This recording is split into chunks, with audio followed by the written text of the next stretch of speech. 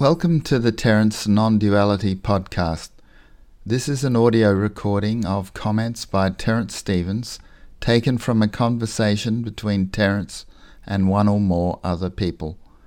Please visit our website at www.terencestevens.com to find out more about Terence and non-duality. Suffering is a call to attention for the illusory person, for the dreamed character. The dreamed character doesn't experience pain. That's correct. So it makes up this new thing called suffering and has concepts about what suffering is and then takes the concept suffering to be pain. So the dreamed character takes on the word suffering to actually equal pain. It can't, but the dreamed character doesn't and can't actually experience the pain. Okay. You said that the separate self can't experience pain. Got that. You're saying the separate self or the fictitious ego creates suffering, and it creates suffering in order to perpetuate itself, I guess. I don't know if you quite said that. However, pardon? Go on. Sorry, go. Yep. Okay. But the real self can experience pain and cannot experience suffering. That's what I said. Are you the inner story? Is it you that's responsible for all that storying? You.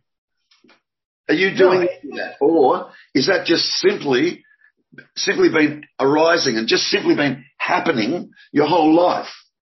It has been. It's just all thoughts. It's just all thoughts. Yeah. Yes, absolutely, yes. It's just happening all the time, yeah?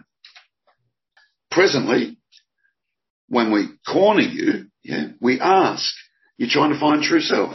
What does that say about current self? And you immediately went to, it lacks and, no, it's not even there. It's completely imagined. It's created by mind, by thought patterns. It's not an entity. It can't experience consciousness. In actual fact, the me that you're assuming is here is deaf, dumb, and blind. It doesn't experience any of the senses, seeing, hearing, tasting, touching, smelling. It doesn't experience any of that. Unless you're telling me a thought can see. Right. Or a thought can smell. Or a thought can taste.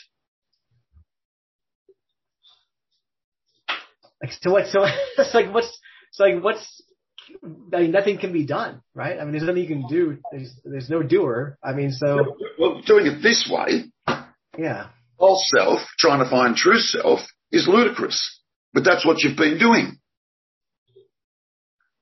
Yes. No, absolutely Good. right. Yes. Good. Yes. Instead of doing that, let's start from the premise that you're looking for, you already are.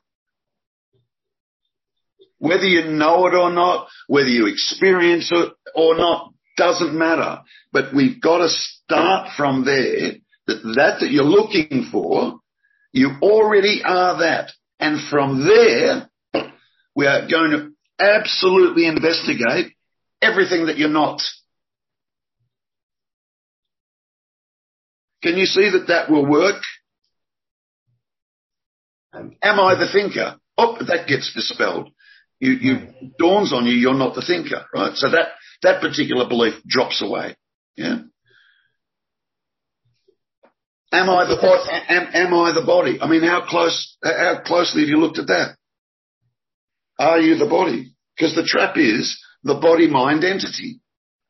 Yes, I agree. That is absolutely, that's the trap. Yeah. Look, all that's happened, all to this point, okay, and that's okay. Everyone arrives here at some point. All that has happened is you're still overlooking this personal me. You haven't spotted it. You haven't fully spotted what it actually is. You're taking that backstory and everything that the mind is saying, all the chatter and all the narration, you're taking it personally. It's got nothing to do with you. And I mean zero to do with you. Now, it's that backstory, that says things like, I walk down the street. Yeah. I own a car. Yeah, right. I'm a teacher. I'm a this, I'm a that. I've been here, I've done this. Right? It's that saying that. And it's also saying, I am conscious. I am aware. I am being. Right? And any wonder, because that's what we've been doing our whole life. So it's effectively like this, right? The mind, the backstory, hijacks this here, this that is conscious, aware, being, the aliveness. It hijacks this and says, I am this. And the backstory doesn't even know what this is. It only has concepts around this. Now, so there's two things happening. There are two things happening. This is actually being experienced. Absolutely no doubt. Yes. You're alive. You are conscious. You are aware, right? This, absolutely. Good. This is being experienced. Okay. That is true. Now, what the mind is saying about this is completely, absolutely wrong. Because the mind is saying, I am conscious. It is me that is experiencing this beingness, this consciousness, this awareness. Now, you need to see why that can't be true. Why that can't be true. Now, and what is it we're looking for? This.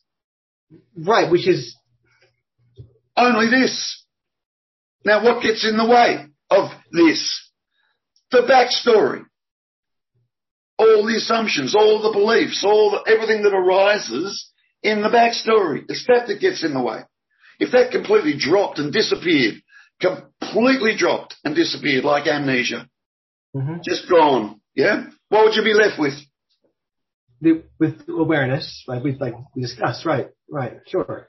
Right, now this consciousness, this awareness, this beingness is being missed. You're missing it. Why are you missing it? Because you're assuming it's a me that is this. Yes, that's right. It's not the me that is this. So this doesn't need to be found. It's already here. It's a mistake.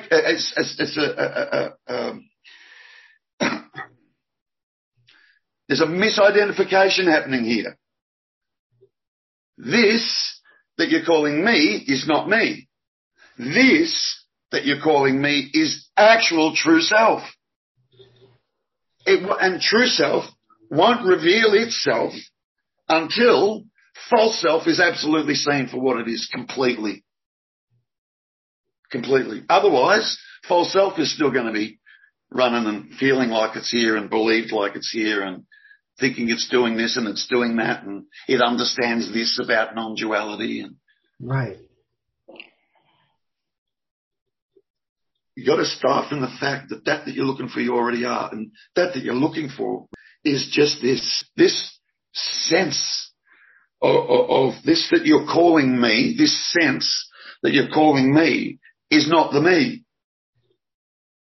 and this sense that you're calling me won't reveal its true self, which is you. It won't reveal itself until you've fully seen what the me is. An abstract, it's a pure, absolute concept made up by mind, imagined, purely imagined.